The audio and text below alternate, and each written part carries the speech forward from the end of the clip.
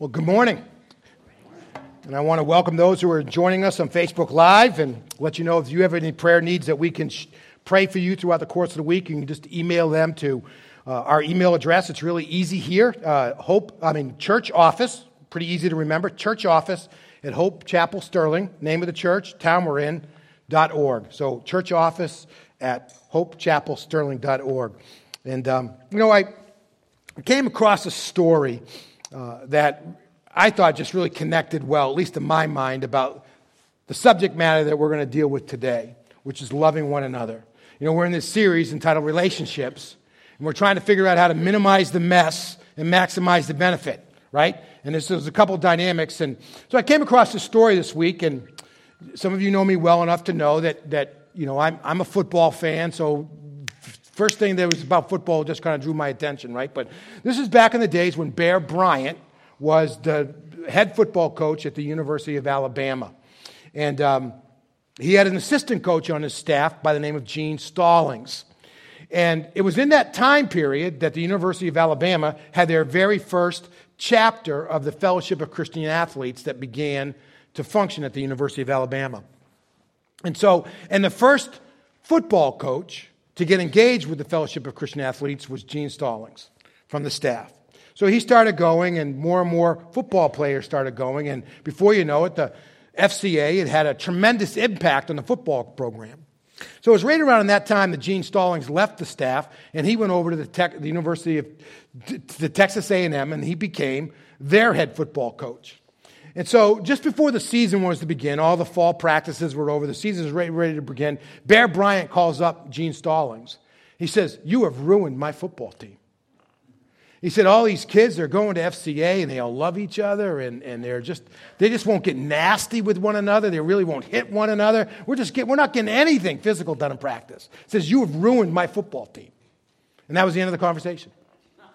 So, and they really didn't talk. And then at the end of the season, Bear Bryant calls him back, and Alabama had a very successful season. And Bear Bryant calls him back, and he says, "Gene," he says, "I think the FCA is the best thing that's ever happened to Alabama football." He said, "Our players care about each other so much. They play for one another. They pick each other up. They encourage each other." He said, "Man, it's the best thing that's ever happened to our football program. The worst thing and the best thing at the exact same thing." And the reason I think about that, the command we're going to look at today, I think has that same duality. Not the worst and the best, but the easiest and the hardest. The easiest thing that God asks us to do is to love one another as Christ has loved us.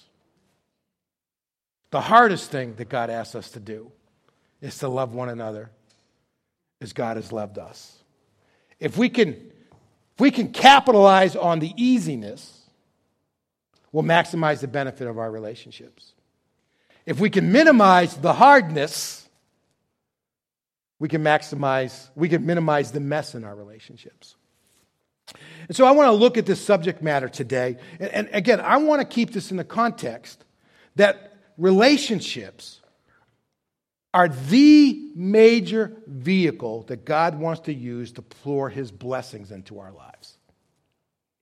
I think one of the largest components of you and I experiencing the abundant life that Christ came to offer is through having great relationships. Jesus said, "I've come that you might have life and you might have it abundantly." And He wants that life to be, that abundant life is in many ways marked by and characterized by, and has as its center, a life full of great relationships. A great relationship with the Father, a great relationship with life's mission, and a great relationship with other people. God wants us to experience great relationships, and it is one of the primary ways by which He wants us to experience His abundant life. So, first of all, I want to look at the command and then make a couple comments about this easier and harder thing. And then I want to start picking apart some of the specific instruction that God gives us about how to love one another in a way that minimizes the mess and maximizes the benefit, right? Anybody ever had a problem in their relationship? You ever have a fight? So we got some stuff to work on, right? So anyways, if you have a Bible, I'd love for you to turn to John chapter 13 with me. We're not going to spend a lot of time here, but I wanted to root us in the command, and then I want to take us over to where Paul is at as he begins to unpack what does it mean for you and I to love others the way that Christ has loved us, how it is that you and I can maximize the benefit and minimize the mess. Now, we're going to look at just John chapter 13. This is page 915 in your pew Bibles. We're going to look at just verses 34 and 35. It's not the greatest way, obviously, to handle the scriptures at times. So let me give a little context because we're not looking at the overall thing. This is the last night of Jesus' life. John's still got 8 chapters to go, but this is the last night of Jesus' life. They've already celebrated the Passover meal. They've already had communion, which we're going to experience later in our service, the very first Lord's Supper.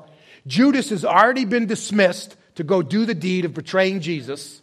And Jesus has just got the 11 guys left in the upper room. And the very first words out of his mouth start with the idea of, guys, this is goodbye.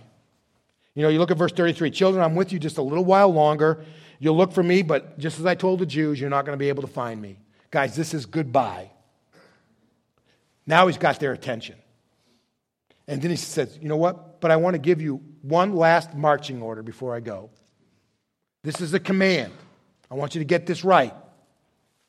Right? I give you a new commandment. Love one another just as I have loved you. You must also love one another. By this will all men know that you are my disciples if you have love one for another. So as Jesus issues this, I believe it's designed, one, to be a guide for us on how to experience the abundant life now. It's also designed to be a guide by which the kingdom is going to expand. Because it's by the way that we love one another that the world's going to know that we are his disciples, that we follow after Christ. And there's probably a critique that could be made about the Christian church in the 21st century in the Western world, is that our love for one another is not near radical enough. It's just way too ordinary and typical. It's not radical enough. So we're going to see if we can't do something about that today. So why is it so easy? And one of the things I tell you is that this is the destiny, to love other people as Christ has loved you. It is the destiny that God has for every single one of us. When God worked in human history and called you into faith in Jesus Christ and you became a new child of God, it was God's plan for you. It is God's plan for you. It is your destiny to love other people as Christ has loved us. I mean, we look at 1 Peter chapter 1, right? We looked at this last week, and I'll just give you the references. It's in your outline. 1 Peter chapter 1, verse 22. It says, in obedience to the truth, having purified your hearts for sincere love of the brethren, love one another from the heart. What Peter is saying there, he says, this idea of obeying the truth means that's the moment that you heard the gospel and you said yes. When the Spirit drew you into personal faith in Jesus Christ. He said, when you became a Christian, here's what happened to you. God got inside of your heart. He broke out the tools. He made some changes, turned you into a new creature. And that new heart is designed to love other people. It's purified your heart for sincere love of the brethren. That's what you were made for, right? And he says, therefore, go ahead and just love people. Love people. Love people, right? And then John picks up on it in his letter in 1 John chapter 4, verse 7. Many of us know this. He said, you know what? Those people who know God, they love people. The people who don't love God, don't know God, they don't love people. If you don't love, you don't know God. If you know God, then you definitely love. So here's the thing. When you and I became a believer in Jesus Christ, God's destiny for us was for you and I to love other people. Let me give you an illustration. I could give you a lot of different illustrations here, but let me give you the one that's most powerful to me. We haven't mentioned this yet, but Bethany DeTolo, our children's director, had her baby this past week. Little Elijah, 9 pounds, 2 ounces. And I think we concluded he was born on Thursday morning. All right, at 3:45 a.m. So, little Elijah. So, just imagine when Randy picks up a little Elijah for the very first time, right? And he looks at Elijah, and you think Randy's thinking to himself, I wonder if I'm going to be able to love this kid.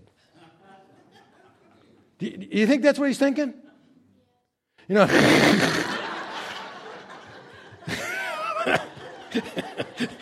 you gotta really watch the questions you ask, right? So of course not. Already there's this love that's just flowing out, right? I mean, the bond is already there. There isn't any question about when. That's exactly what happens when God transforms our heart through our faith in Jesus Christ. It is wired to love other people. So it's our destiny. So why is it so hard? Well, a couple things. The standard's pretty high, right?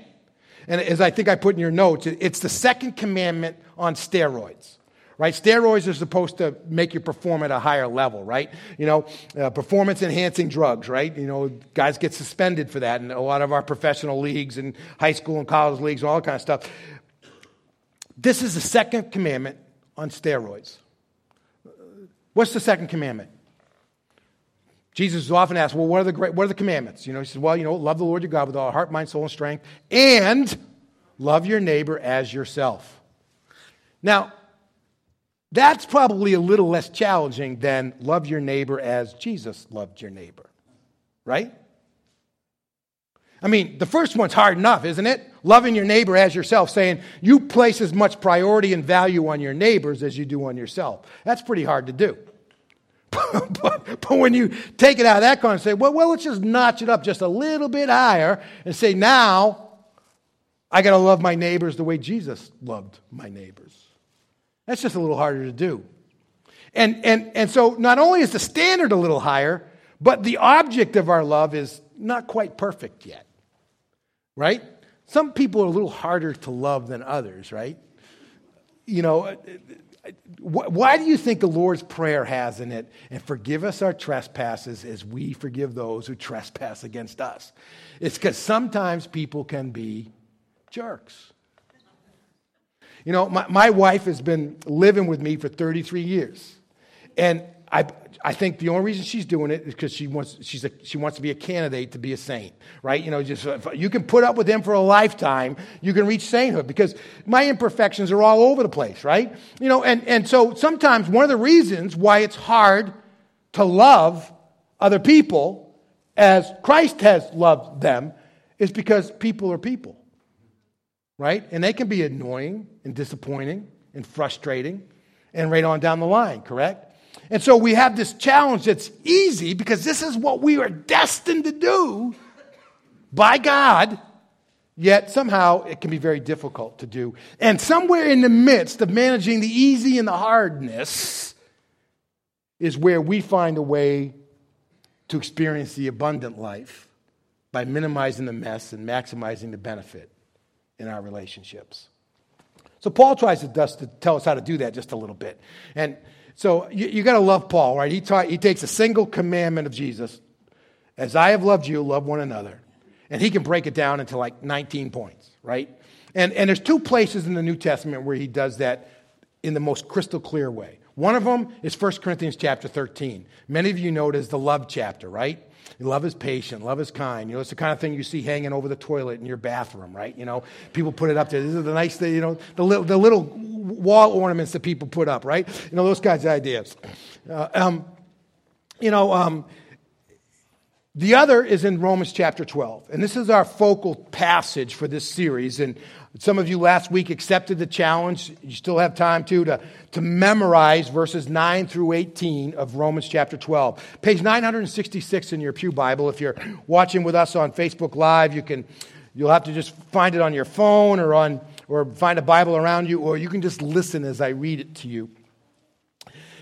Paul tries to give us some idea of how to break that into some specifics, some stages, some ways to maximize the benefit and minimize the mess. And I gotta tell you, this is a very difficult passage to outline, because in verses 9 through 21, Paul gives us 10 commands. Right? It's like you on a Saturday morning when you're going out and you got your high school kid at home saying, here's all the things I want you to do before I get back, right? Just all kinds of lists, right? And then on top of that, he's got 13 injunctions on top of his 10 things. So not only do I want you to do this, but this is the way I want you to do that, right? So there's all these other kinds of things. So it's very hard to outline. which is great for me because then I can just pick it apart and use it the way I want to, so which is what we're going to do this morning. But just listen to these. Some of you are memorizing these, and I'm struggling because I memorized some of this passage in the New American Standard Version, which instead of reading love mustn't be without hypocrisy, detest evil, mine is, what I learned was, says love must be sincere. Abhor what's evil. Cling to what is good. Now I'm trying to memorize it in the Holman Christian Standard. I think what we're going to get is Neil's Revised Standard Version. I'm just going to come up with my own way of stating this stuff. But just listen to these verses. Love must be without hypocrisy. Not love should be. Love might be. Or it's really good but love must be without hypocrisy. Detest. Just let it churn your stomach. Detest evil. Cling to what is good. Show family affection to one another with brotherly love. Outdo one another in showing honor. Do not lack diligence. Be fervent in spirit. Serve the Lord. Rejoice in hope. Be patient in affliction. Be persistent in prayer. Share with the saints in their needs and pursue hospitality. Bless those who persecute you and bless and do not curse. Rejoice with those who rejoice. Weep with those who weep. Be in agreement with one another. Do not be proud. Instead, associate with the humble. Do not be wise in your own estimation. Do not repay anyone evil for evil. Try to do what's honorable in everyone's eyes. If possible, on your part, again, what I learned was, as much as it depends upon you, live at peace with everyone. Friends, don't avenge yourselves. Instead, leave room for his wrath. For it is written, vengeance belongs to me, and I will repay, says the Lord. But, he says, if your enemy is hungry, feed him. If he's thirsty, give him a drink. For in so doing, you'll be heaping fiery coals on his head. Do not be conquered by evil, but conquer evil with good. That's a mandate for the church and for us as God's people. Not to be conquered by evil, but to conquer evil with good. And part of the way that happens is that we have to detest evil and cling to what is good, which is where he started. I want to give you just a few. I don't know how it is for you guys, but how can you really tell you love people the way you're supposed to? Right? I mean, we live in a world that love comes in all shapes and sizes, right? We love our pets. We love our kids and our families. We love our faded old pair of jeans that we can put on Saturdays. We love black raspberry chocolate chip ice cream, which that's what I love. Pistachios, a close second, but really push comes to shove, it's black raspberry with chocolate chips.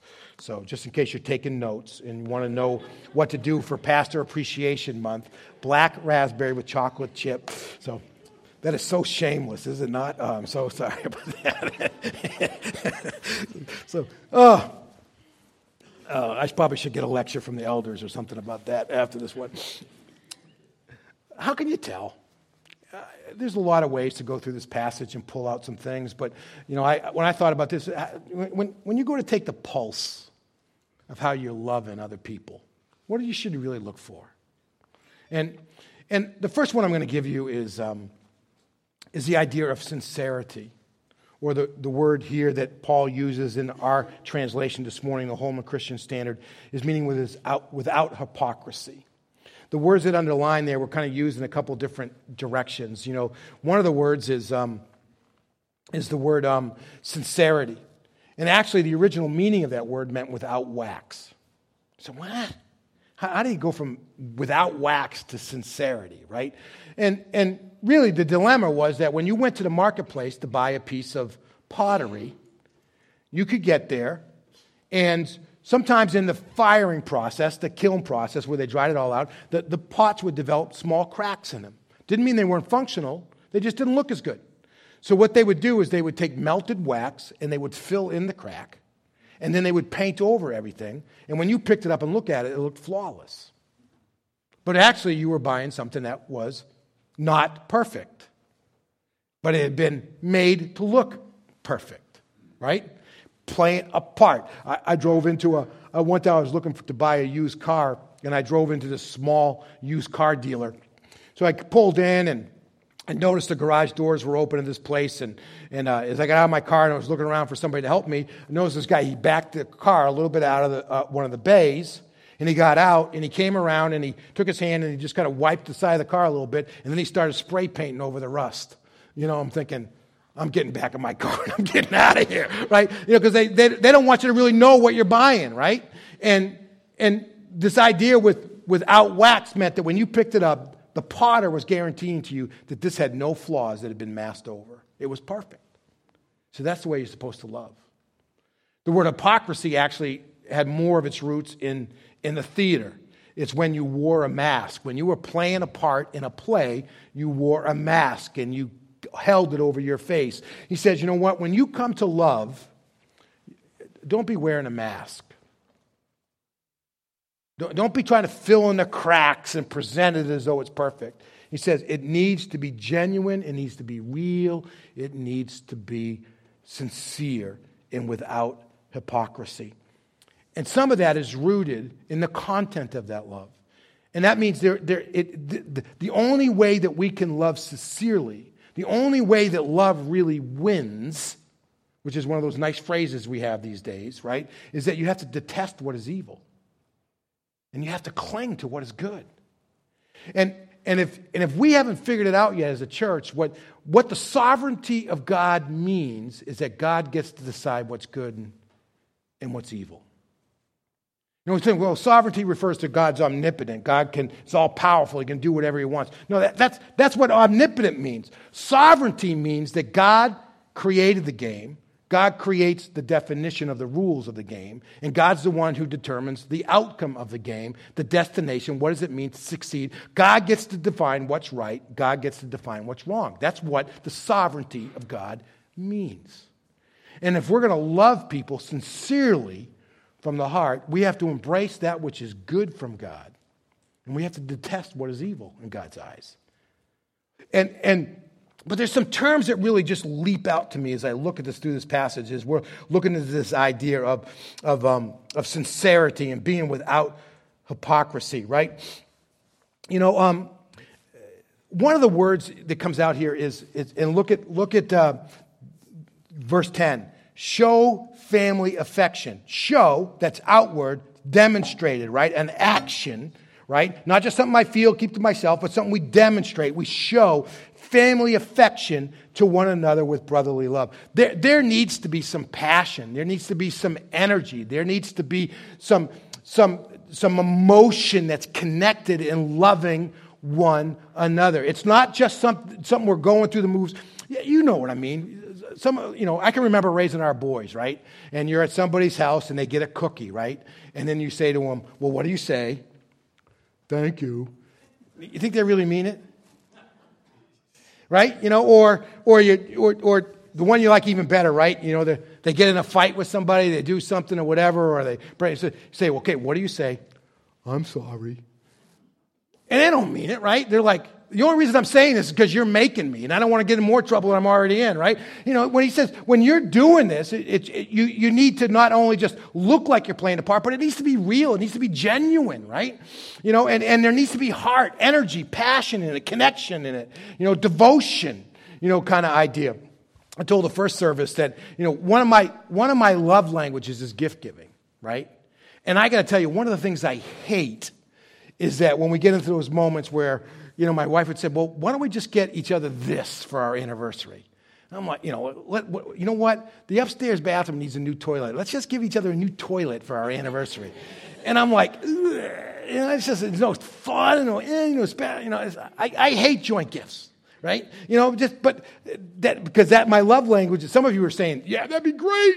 I can check that off the list. I don't have to think about it. It's perfect, But there needs to be a sense of devotion, of realness, and energy, a genuineness, of authenticity to it. There's sense to be some passion, some urgency to it, when I look down next, and it's this idea of honoring one another. Look at the latter part of verse 10. I love this phrase, outdo one another in showing honor. Do you know that this is one of the times in the Bible where it's okay to be competitive? So you look around and say, you know what, he's doing this and he's doing, I want to outdo them in showing honor. I try to think, what would this look like, right? And so yesterday we had a women's breakfast here, right? And my understanding of the way it's set up, we had a couple tables sitting over here where all the food was. Can you imagine they line up for the food and they're all saying, no, you go first. No, you go first. No, you go first. An hour later, they're still saying, no, you go first. You go first. Because they want to defer this kind of thing, give an honor to other people. And it's that idea of valuing people above and et cetera. And verse 16 brings it out even more. It says, try to be in agreement with one another. Don't be a problem, but instead associate with the lonely, right? With the lowly, that kind of idea of connecting. And this idea of being devoted to one another in brotherly love, this guy, when we apply that to the idea of honoring other people, it means that we look for what connects us, not what divides us. We look at what we have in common and we build on it out of respect, not what makes us different. I got to tell you, one of the most frustrating conversations I ever had here at Hope Chapel, I was talking to an individual who just said, there's just really nobody for us to relate to, nobody for me to relate to at Hope Chapel. And this was one of these, so we had just had a men's breakfast. I said, you could have come and joined us, you could have met some guys, that kind of thing. I said, well, you know what, all those guys, all they talk about is sports. He says, and I don't really like sports. I'm into some other stuff. And so, he's looking and said, but when you have a heart that honors, what you look at and say, you know what? First of all, they're all men. I'm a man. A lot of those guys are married. They're husbands. I'm a husband. A lot of those guys are fathers. I'm a father. Some of those guys are business owners. I'm a business owner.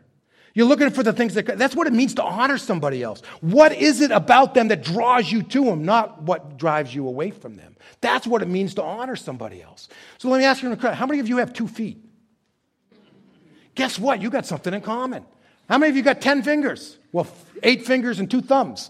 Yeah, there's lots that draws us together, but we want to, they don't do this. They're too old for me. They're too young for me.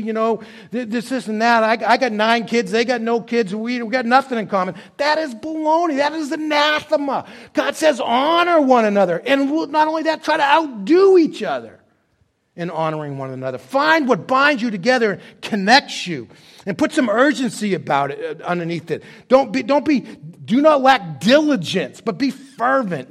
We should never be in one of those moments to say, you know what, I meant to get to that, but I just didn't. I meant to get to that, I just didn't, right? That kind of idea. It just kind of goes on and on. There needs to be urgency. If it's going to be sincere, if it's going to be without hypocrisy, it has to be this thing where it's genuine. We feel it. It's a part of us. There's energy. There's passion. It drives us to honor, to connect, to relate to build with other people. Even though they may seem to very differently than us. They may be lowly, as it says here. And with that, we are diligent in it. We actually put feet to our feelings and we make something happen.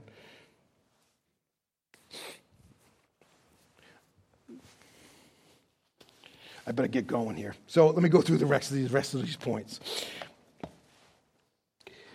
Sincerity. Second way that you and I maximize the benefit, minimize the mess. And I'm going to pull out here verse 13. Share with the saints in need. Share with the saints in their need. This is the idea of generosity. Part of the way that you and I love like Jesus loves, the way we love one another, the way that Jesus loves us, is that we are prepared to give. We are prepared to share.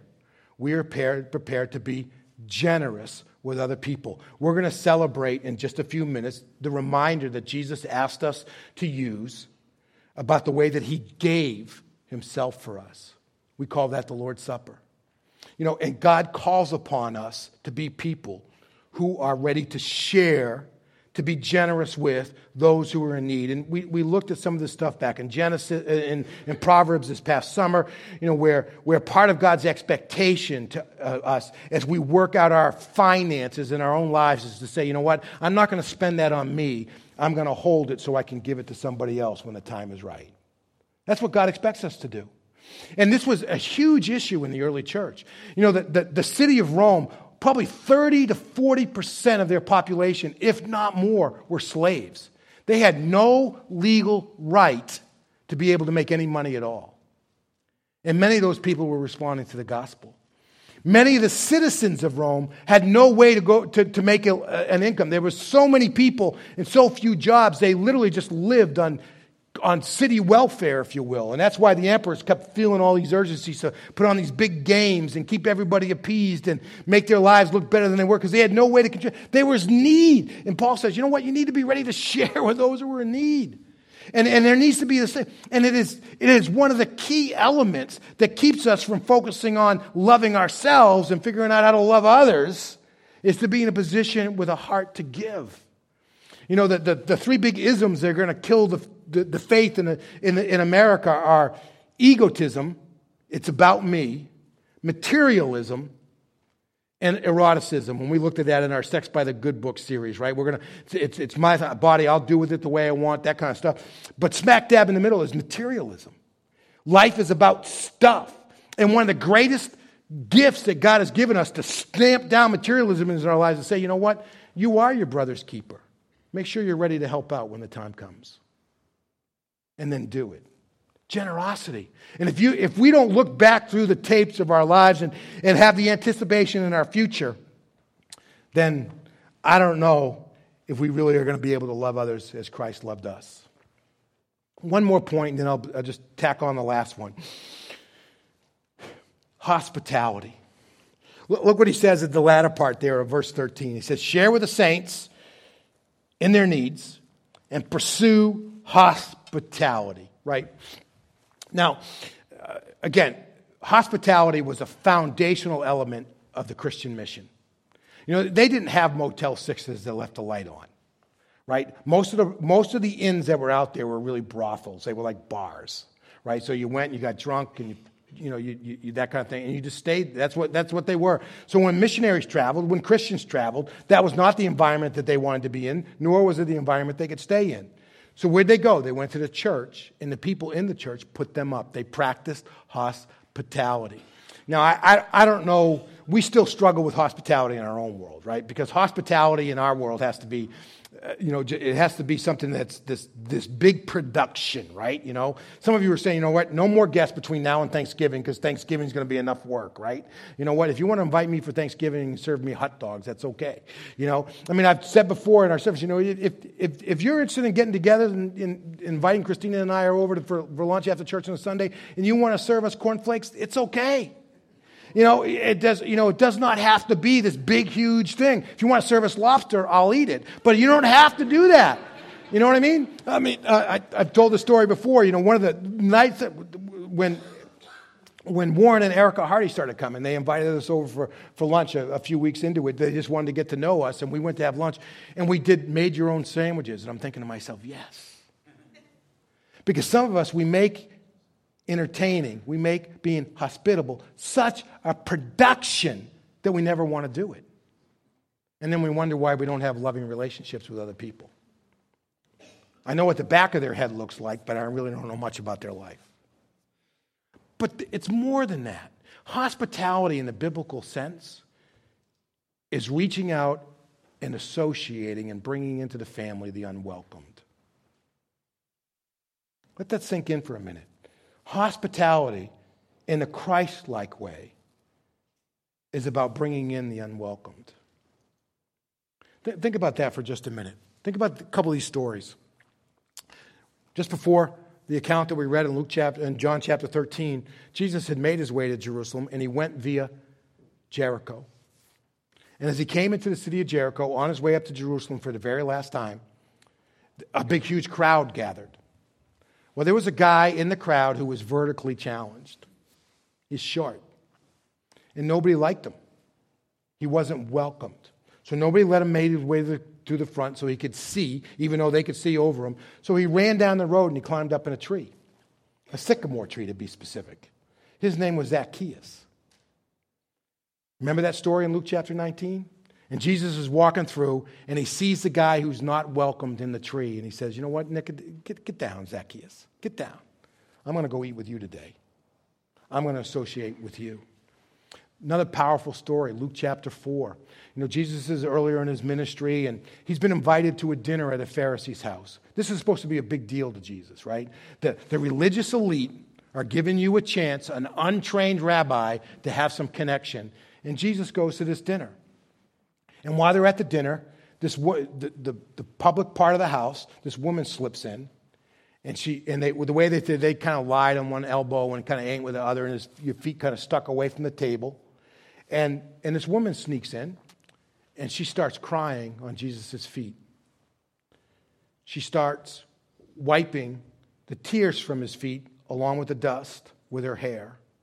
And then she takes out probably the only possession that she has that has any value in it, this jar of perfume, and she begins to pour it on Jesus' feet. And the Pharisees, they're all whispering to one another because, saying, if this guy was a prophet, he'd know that woman's not welcomed. And it's not supposed to be welcomed here. She's a prostitute. She's an outsider. She's a sinner. She's not welcome here. So Jesus told a little story. He said, hey, let me ask you a question. Two guys, one guy had two debtors. One guy owed $5, the other guy owed $500. And he said, you know what, forget it. I'm just going to erase your accounts. Which guy you think would be happier? Guy who owed $500 than the guy who was, he said, you know what, I came here, and you didn't honor me in any way, shape, or form. Common courtesy was that you were provided a way for me to wash my feet. That didn't happen. Common courtesy is you provide a little oil for the head because it's a part of kind of going into a festive dinner. You didn't do that. You see this woman? She's not stopped doing any of those things since she got here. And so Jesus said, you know what? He looked at the woman and he says, you know what? Your sins are forgiven. And what he's saying, you know what? You're welcome with me. That's Christ-like hospitality. When you and I are looking out to the margins of Hope Chapel, to the margins of our community, and we're inviting in the unwelcomed, the ones who don't feel like they really fit, and we're helping them connect and associate. That's what it means to love like Jesus. That's what was happening in the church at Rome. I've got one last phrase for you, because I know some of you are just going to die if you can't fill in your some of you got some Sheldon in you, right, from the Big Bang Theory. You're like, oh, we're going to fill it in. The last word is graciousness. Graciousness. I'm not going to spend a lot of time here because we're out of time. Let me just read a couple of phrases here for you, right?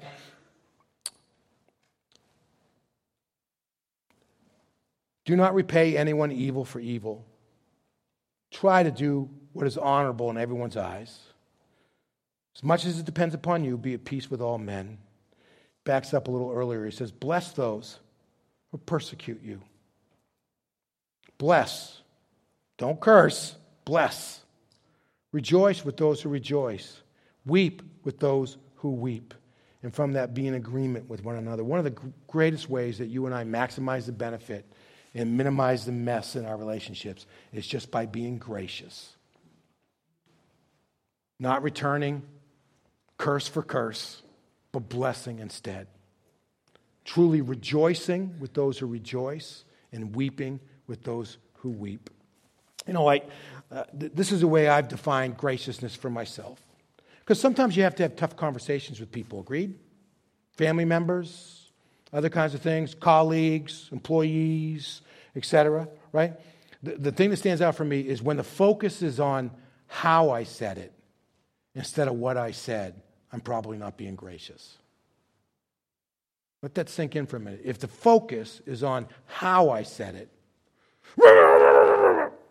or instead of what I said, then I'm probably not being gracious. Or the same kind of idea, if the focus is on how I did it instead of what I did, it's probably because I wasn't being gracious. And what a wonderful lens to turn around and use in our own journey. Now listen, Jesus gave his life so that you and I can have great relationships. Jesus gave his life so that you and I can love other people the way he did. And with that, have great relationships and have abundant life. And he says, you know what? I don't want you to ever forget that. So you know what? On a regular basis, when you get together, I want you to remember how I've loved you. And that's what we do in communion. I'm going to invite those who are going to serve to go ahead and make their way to the back. And I think the stage is going to populate with our worship team here in just a minute. And we're going to sing today through our observance of the Lord's Supper.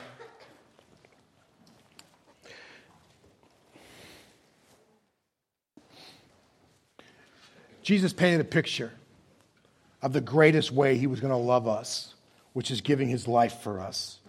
And he created that picture with the elements of the bread and the cup. And he tells us about it in Matthew chapter 26, where he says, as they were eating, Jesus took bread, blessed it, and broke it. And he gave it out to his disciples. And he said, take and eat, this is my body. Then he took a cup, and after giving thanks, he gave it to them and said, drink from it, all of you. For this is my blood that establishes the covenant. It is shed for many for the forgiveness of sins. Let me pray for just a moment. God, thank you for the way Jesus loved us. Thank you for the outcome of Jesus' love for us.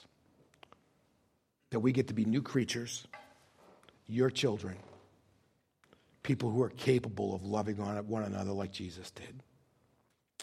God, we pray that you would call us to remember today. And with that, embrace your challenge afresh to love one another as Jesus has loved us. As we pray in his name, amen.